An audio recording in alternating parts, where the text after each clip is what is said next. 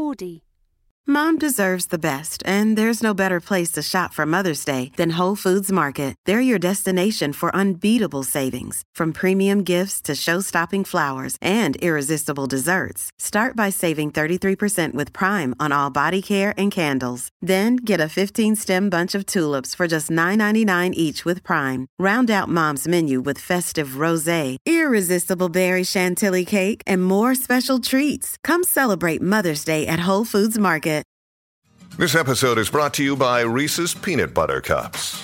In breaking news, leading scientists worldwide are conducting experiments to determine if Reese's Peanut Butter Cups are the perfect combination of peanut butter and chocolate. However, it appears the study was inconclusive, as the scientists couldn't help but eat all the Reese's. Because when you want something sweet, you can't do better than Reese's. Find Reese's now at a store near you. Hello, I'm Lisa Francesca-Nand, and welcome to the Big Travel Podcast, proudly sponsored by WeCure, the leading health tourism provider in the UK. WeCure connects people who are after dental treatments, aesthetic procedures, and social and mental well-being with internationally accredited medical institutions in Turkey. And we have an exclusive offer for you. Head to wecure.co.uk/bigtravelpodcast to find out how, if you book a treatment, you can take a friend with you to Turkey completely free. Sounds good. WeCure turns your treatment into a relaxing holiday. That website again, wecure.co.uk/bigtravelpodcast. And on to today's brilliant episode. Loyd Grossman, entrepreneur, author and broadcaster, is well known for presenting MasterChef, Through the Keyhole and much more. His lifelong passion for history and the arts has led to leading roles in cultural institutions from English Heritage to the Arts Society, the Royal Parks and the Royal Historical Society, and several impeccably researched books. Loyd and I on this episode talk food, as you'd expect from the man behind that famous sauce, growing up in a US seaside haven, hippie days in late 1960s New York, playing with Jethro Tull, and how an elephant in Rome led to his new book about one of Europe's greatest artists.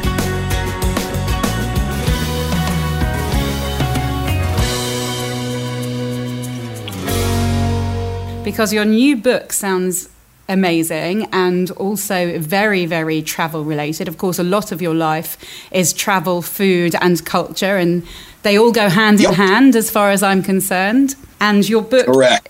Is an elephant in Rome, Bernini, the Pope, and the Making of an Eternal City. Tell us about that, first of all. Well, it was really written to satisfy my own curiosity. I love Italy. I spent a lot of time there. I love Rome, particularly. You know, one of the most fascinating cities in the world. And when I first came across this rather bizarre statue of an elephant in the middle of a square in Rome, my initial thought was, you know, after appreciating the humor of it and the beauty of it, the bizarreness of it, I just thought, what the heck is it doing here? Why? Because I am I have a very strong sense of curiosity. And I'm always asking why. You know, if I don't know the answer to something, I kind of want to find out what it is. So I thought, gosh, what is this? Why is this here? And then I realized it was by Bernini. And Bernini is someone who, whilst, you know, hardly a popular figure, in his lifetime, and he was an exact contemporary of people like Rembrandt and Rubens and Velázquez, all immensely famous. In his lifetime, he was the most famous artist in Europe. And I suddenly thought, well, why did the most famous artist in Europe create a statue of an elephant to put in a square in Rome? And that began me on the trail of what turned out to be a very fascinating story and ultimately turned into this book. Your research involved in that must have been incredibly in-depth. How did you go about that? There was a lot of time. It was a much more complicated story than I expected. The research was more challenging because I'm kind of, most of my historical research is kind of 18th century. And suddenly to go back 100 years to the 17th century, where I had to discover a whole range of new sources and different libraries, archives, et cetera, was a big learning curve for me. But I like that because I love doing things, or at least beginning to do things for which I'm just barely qualified. You know, I kind of like learning. I always want to be learning something. And suddenly I thought, something I'm going to learn so much more about Rome through writing this book. And because I learn more, I'm going to enjoy Rome more. And so to me, there's always this virtuous circle that the more you know about a place that you visit, the more you enjoy it. And this took me really deep into the life of 17th century Rome, which was such an incredibly important time for creating the Rome that we know and love at the moment. Rome is such a beautiful place, and I remember it being very Roman. I know that sounds obvious, but there's old buildings everywhere. But also what I love about it most is the nuns that are just on the street. I remember in Rome having, I saw a nun eating an ice cream, a nun on a motorbike, 5 nuns, gathered around a street vendor, just nuns everywhere doing ridiculous things. They're not ridiculous, they're everyday things, but you don't see so many nuns in other countries doing such nunny things. What's the most Roman thing? What's the most Roman thing that has ever happened to you in Rome? What's your most Roman anecdote, the most Romy thing? Well, I mean, I loved, for example, I loved just around the corner from the Piazza della Minerva, where the elephant is a shop where I often go to buy socks because they do these socks in very beautiful colors. And they're the Pope's tailors. They make the Pope's clothes. And so you can go in there and buy, Archbishop's socks or Monsignor's socks. And they're these incredible ecclesiastical outfitters who've been there for a long time. And to me, that's a very Roman thing, this sort of continuity, the history. When you're in Rome, history seems to be part of the present and not just part of the past, if that makes any sense. Absolutely makes sense. And it's such a sort of fantastic jumble because within the space of about, 100 yards or something in Rome, you can go from ancient Rome to modern Rome, to the Middle Ages, to the 19th century, to Baroque Rome. It's all mixed up. It's the most incredible kind of tossed salad of a historical city. The sheer beauty of it. See, it's got all the stuff I love. It's got great beauty, great history, incredibly good food, fabulous ice cream. I'm totally hooked on ice cream. And, to me, Rome is just like one of the ultimate places. It's just so inspiring to be there. You feel so alive when you're there. That's an amazing thing. And you come back with incredibly tailored ecclesiastical socks. There's not many people that have ecclesiastical socks. Yeah, you get great socks as well. The statue, so the elephant statue is the inspiration for this journey you then went on. Tell me about the breastfeeding wolf statue, because there's my first degree is in history of design, so theoretically I should know this, and I'm a travel journalist. I've forgotten the story, but I know that in Rome, is it the region, you have a wolf, and you have 2 little men, tiny little men breastfeeding the wolf. Now that to me is the most confusing statue I've ever seen in my life. Remind me what's going on there. Oh, that's about the infants, Romulus and Remus, who were abandoned in a cave. They were saved by a wolf. And the wolf cave, if I get this correct, I know that someone's going to complain about this and say, no, you have no idea what you're talking about. I believe the wolf cave is called the Lupercalia in Latin. And that is the mythical foundation place of Rome, because, of course, Romulus was the infant who survived to become the founder of Rome, after whom the city is named. So that's why the wolf, the mother wolf breastfeeding the 2 infants, it represents the foundation of Rome.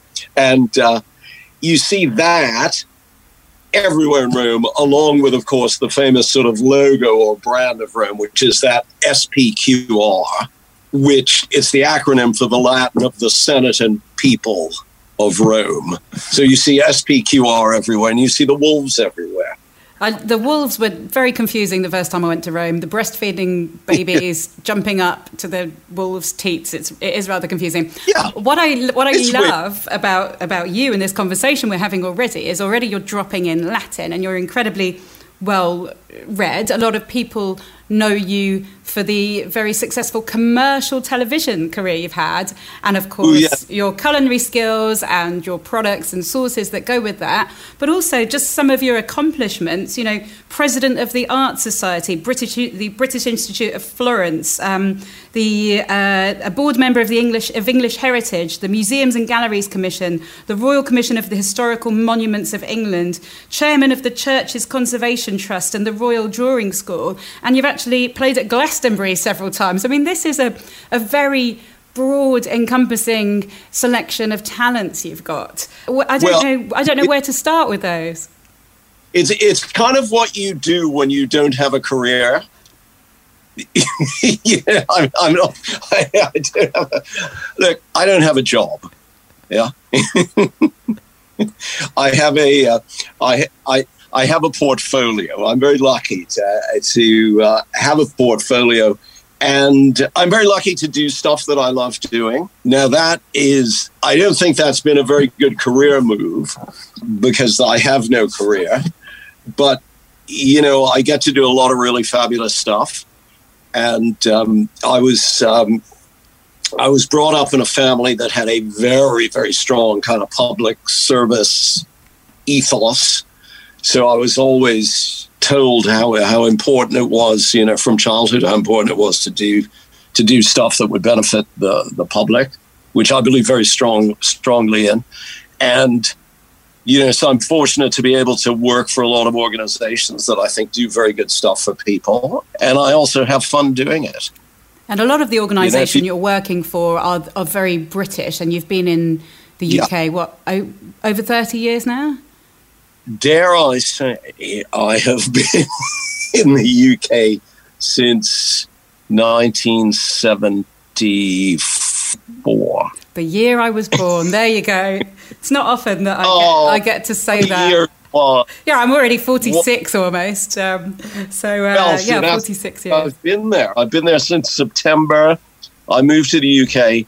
I mean, I didn't intend to move. I arrived in the UK on September the 17th, 1974. Going back to your childhood, and I know a lot of people will be bursting to get this question answered. Your accent. You're from Boston, which is a beautiful, beautiful city. It's one of my favourite cities in the US. You can walk everywhere. But tell us about your life in Boston growing up. Well, I was born in Boston, but probably, I think when I was about 4 or 5 months old, we moved up the coast to a very beautiful sailing town called Marblehead, which some people say is the most beautiful town in New England. I think it certainly is one of the most beautiful towns in America. I grew up there. I grew up in coastal Massachusetts and spending the summers further up the coast in Maine. So I had a very, very sort of straight, I suppose, in some ways, very typical small town, rural, seaside New England upbringing, and was fortunate that Boston, which was the nearest big city, was just a fascinating place, both as a child and as a teenager, because it had amazing culture. You know, the Museum of Fine Arts in Boston is one of the greatest in the world. And also, most importantly, when I was a teenager and a young adult, Boston had a very, very, very lively music scene, very big music scene. And that's what I was totally involved in, much to the detriment of my undergraduate career and my school career. I was really only cared about music at that stage. And, which is great because it's been a lifelong passion. Let's explore that a little bit. So you've played Glastonbury. I had no idea you've played Glastonbury several times, and you're a big guitarist. Yes, my band and I have played Glastonbury 8 times. And we played a lot of other, we've played Cornbury Festival, we've played the Rebellion Festival, both in Germany and in the UK. We've done quite a lot of festivals and quite a lot of gigs. And it's very gratifying after all these years to still be doing that. I misspent a lot of my teenage years and young adult years either writing about music or playing music, which was fabulous. And then recently, I say recently, but I say actually for the past 5 years, I've played 3 concerts every Christmas with Jethro Tull, which has been a fabulous thing because I was a great Tull fan as a teenager, and actually to play with them now is quite a bizarre. Every time I do it, I still think, this actually is not happening, is it? And we do 3 concerts every year at Christmas time to raise money for British cathedrals. It's not what I thought Jethro Tull would be doing. I love the juxtaposition of those two things. It sort of follows what you've been doing with your research, the intellectual side, the art side, the supporting the churches and the cathedral side, and you're playing with Jethro Tull. Love it. Yeah, it's great. I mean, it's so much fun. So music, thanks to both my parents, particularly my father, both my parents were very good musicians and music lovers. So we always had music in the house and musical instruments in the house and so on. Rather sadly, I've never been very good, but I'm very enthusiastic. I'm still, having played guitar since I was 13 years old, I am only just now realizing the difference between the major and the minor pentatonic scale. So I'm a rather slow learner. Oh, well, I've got that down already. That's my major and minor penta, whatever. That's most of us have that down. I'm frankly, you should be ashamed of yourself. So, growing up in Boston, I read that you travelled to New York a lot as a child, and I also read a story about you travelling first class. Do you come from quite a well-to-do background? I guess so.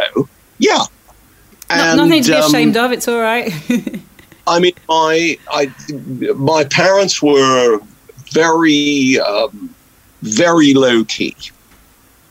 And I mean, part of that is the New England thing of really, hating any sort of showing off.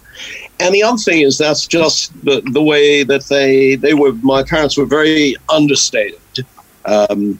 And so, we lived very well, but we didn't really live very luxuriously, I would say. Let's put it that way. Tell us about those childhood trips to New York. Oh, they were fabulous. I mean, it was in the days. I mean, I was told by my parents that I did my first plane trip at 3 months old with my mother carrying me in a Moses basket. And that was a flight to New York on a DC-3, Dakota, one of those planes that you see in World War II movies. But mostly, and we used to go to New York quite often. Maybe about 4 or 5 times a year.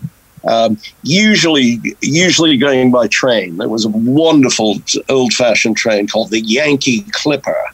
In the days when trains had names. And the Yankee Clipper was this rather fabulous train, like you'd see in a Humphrey Bogart film, that went from Boston to New York. And the excitement of arriving in Grand Central Station as a small child is just indescribable. You know, the greatest Grand Central, you know, probably the greatest railway station in the world. And just stepping into that vast hole. And because New York is so totally different from Boston in terms of, you know, just physicality and the scale and everything and the speed, it was, I mean, maybe that's what gave me my taste for travel, I suppose.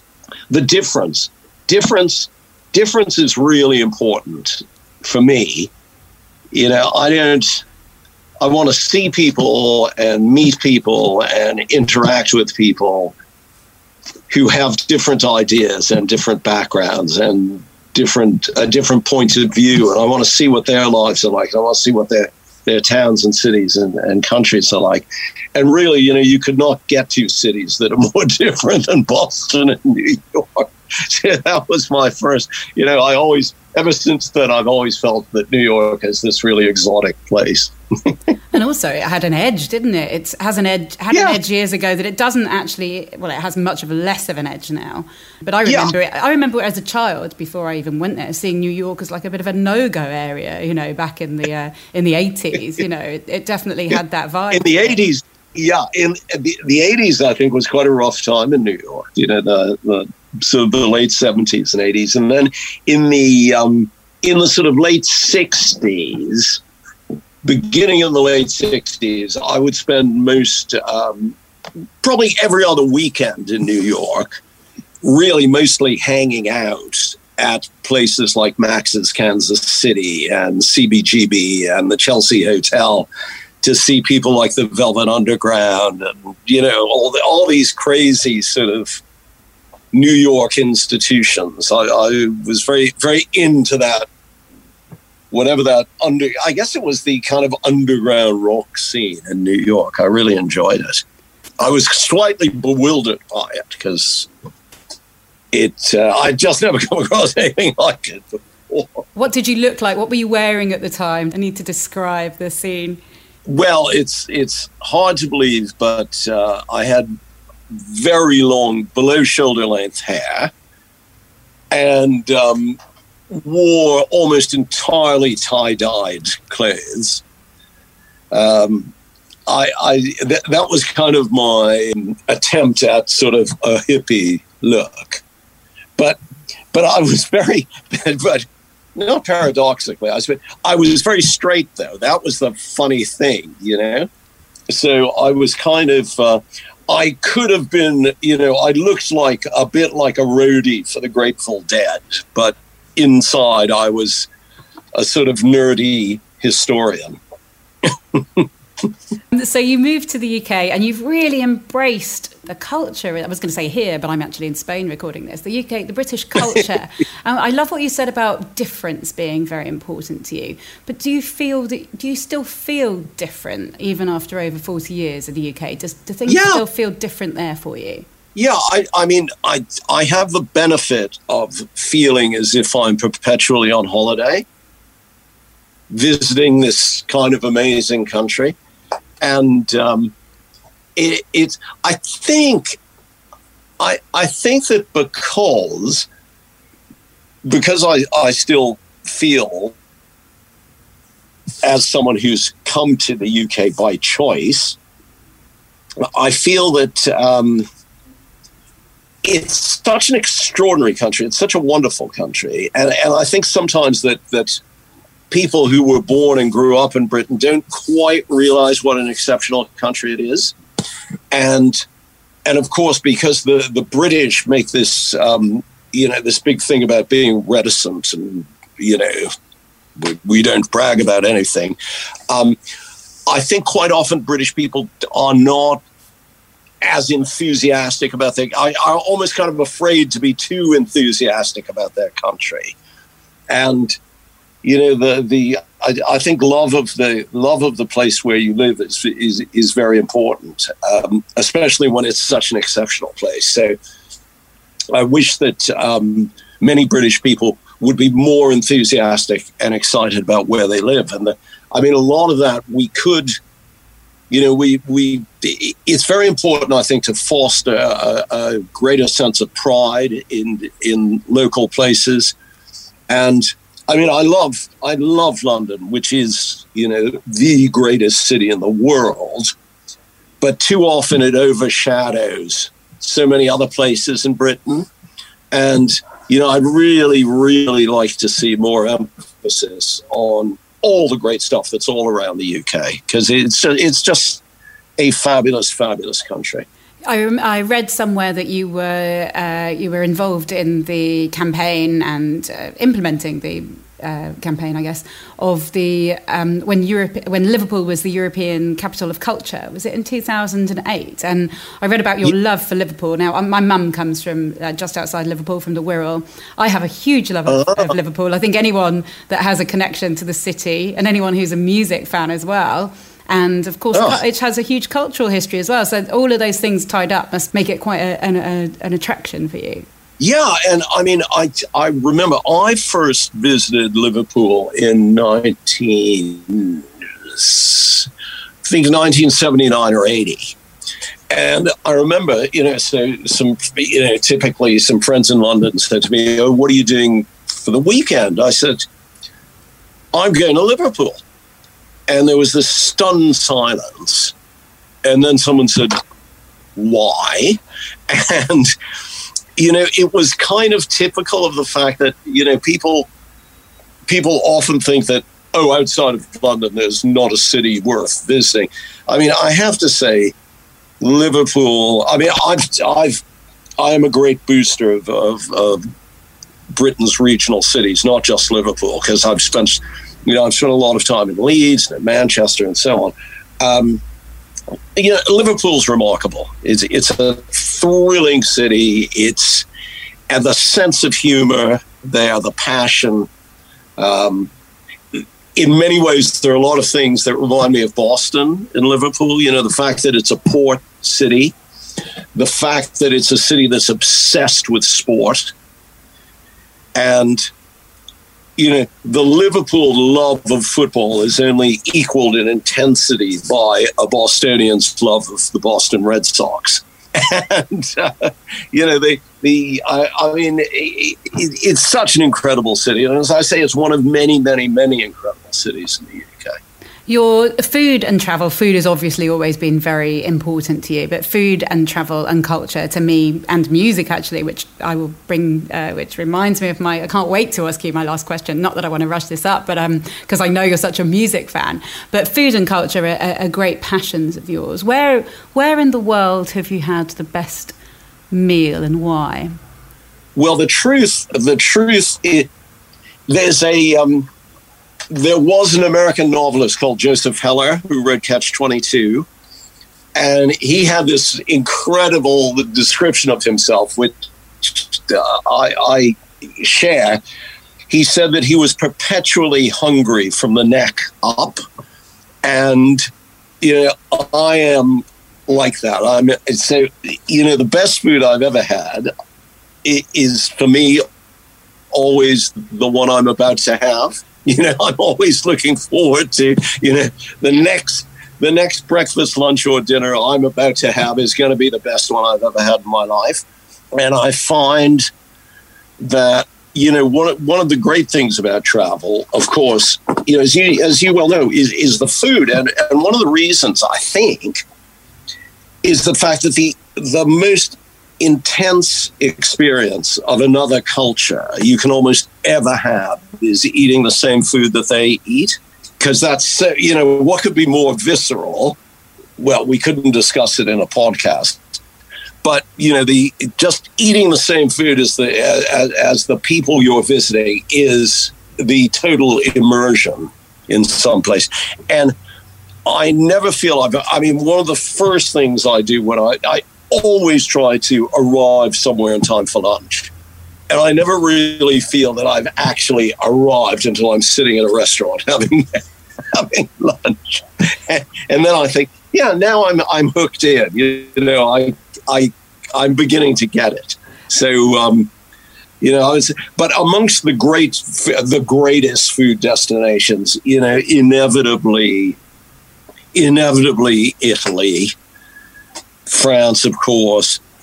I've had some incredible food in Spain, and not necessarily the sort of super advanced molecular cuisine stuff, but a lot of the rustic food I find absolutely remarkable, and the quality of the basic foodstuffs in Spain is superb.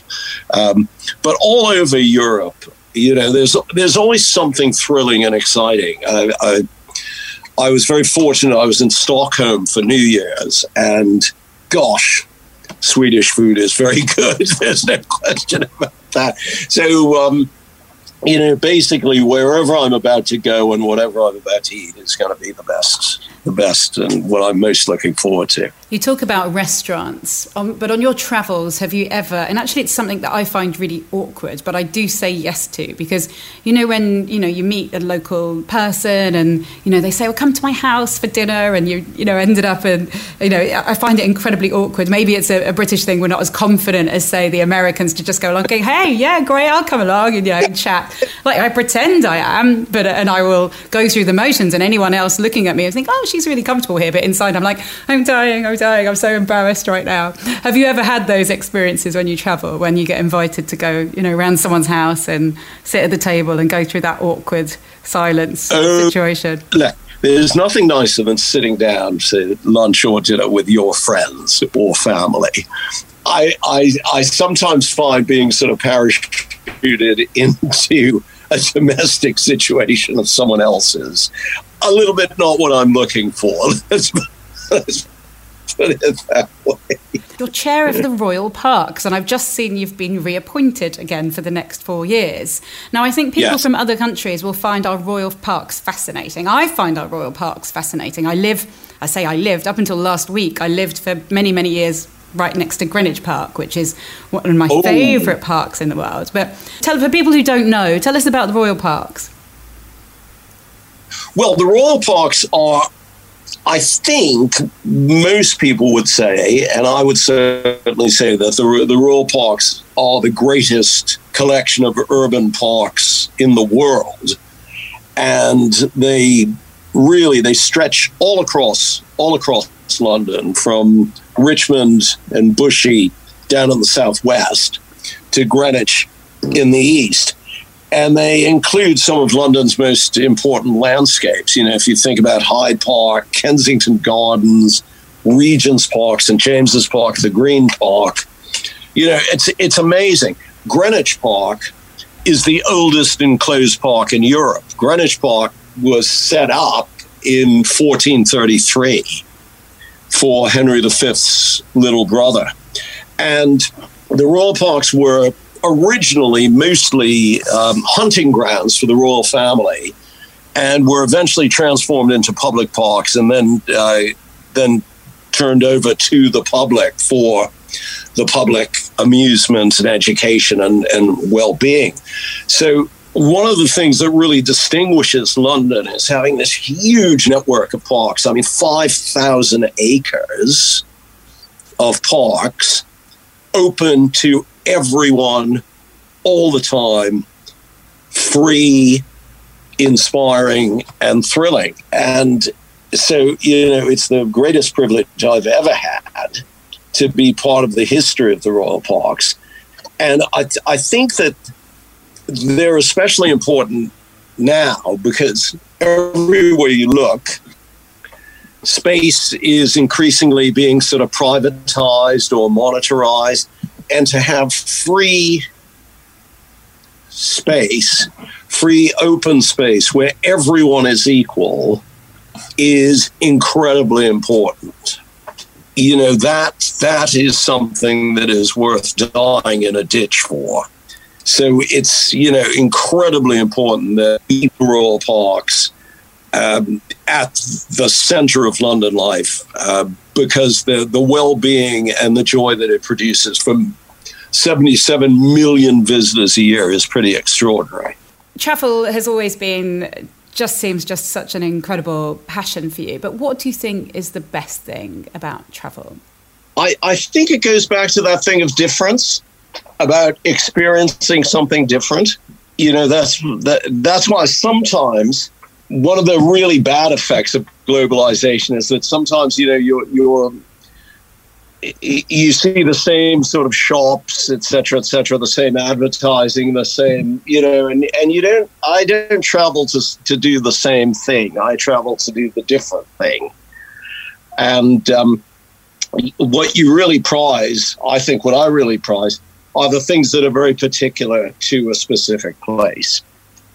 And it's getting that, it's experiencing life in a way that's different from your daily life. That is what, to me, that's the lure to me.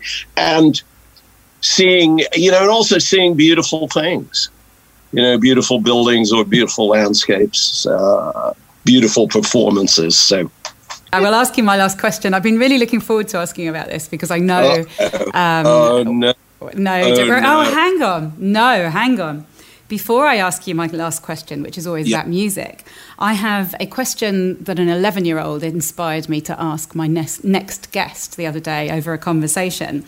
And 11-year-old Chloe asked me, and I never had the chance to answer actually, but she said, "What have you never spoken about?" And I thought, what a wonderful question, and I'm going to ask my next guest, and you happen to be my next guest. What have you never spoken about? What have I never spoken about?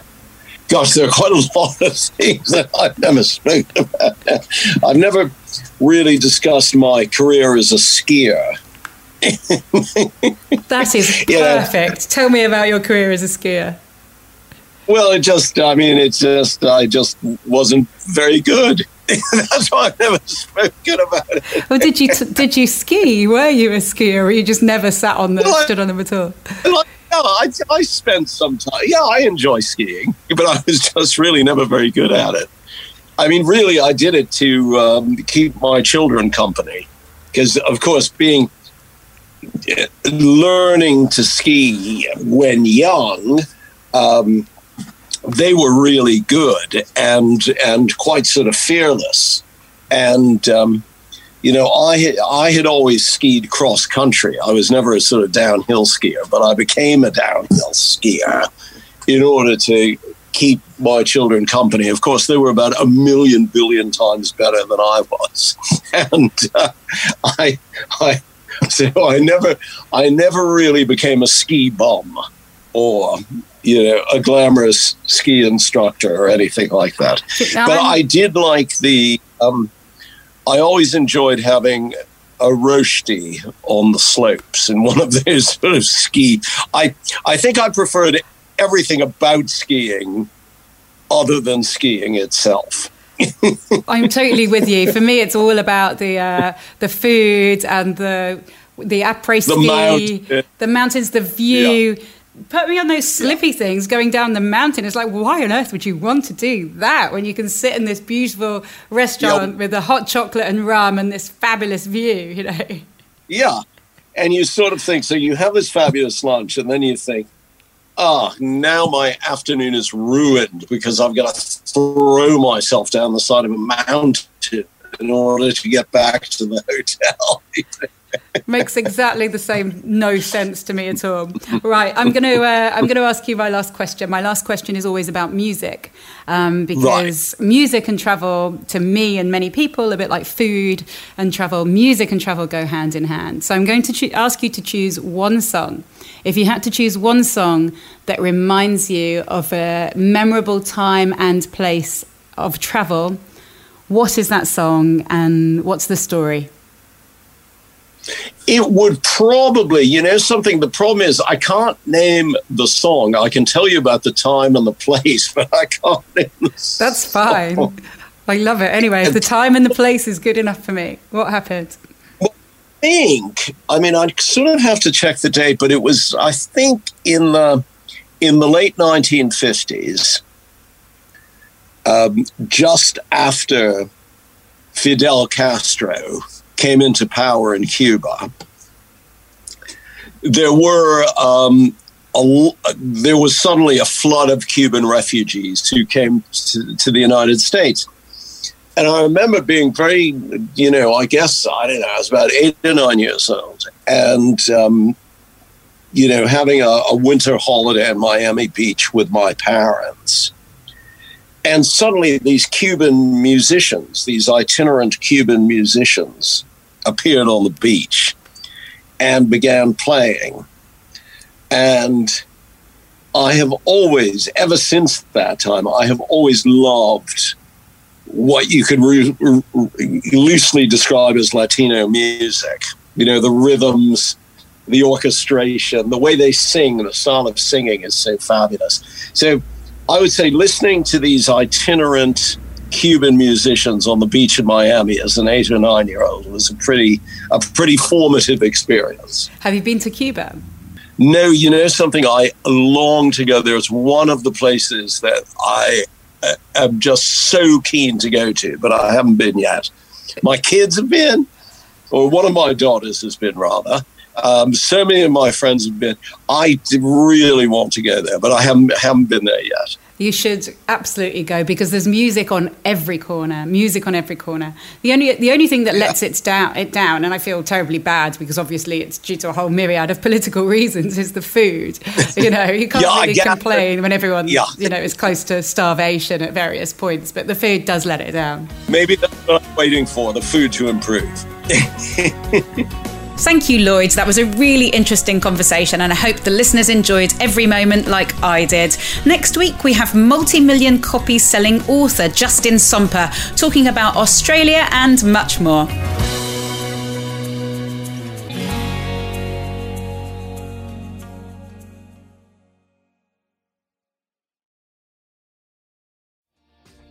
Hi, my name is Kay Adams, and to be honest, I'm not so good with the ageing process, so I enlisted my old chum, the filter-free Cara McKenzie, to advise. Could you imagine being a porn star? The room would need to be really hot for me to strip off. To be honest, she's not much help, but she is rather amusing. And along with some great guests, Joe Brand, Andy Oliver, Anton Dubeck, Ruth Langsford and Craig Revel-Horwood, darling, we are learning how to be 60. Listen wherever you get your podcasts.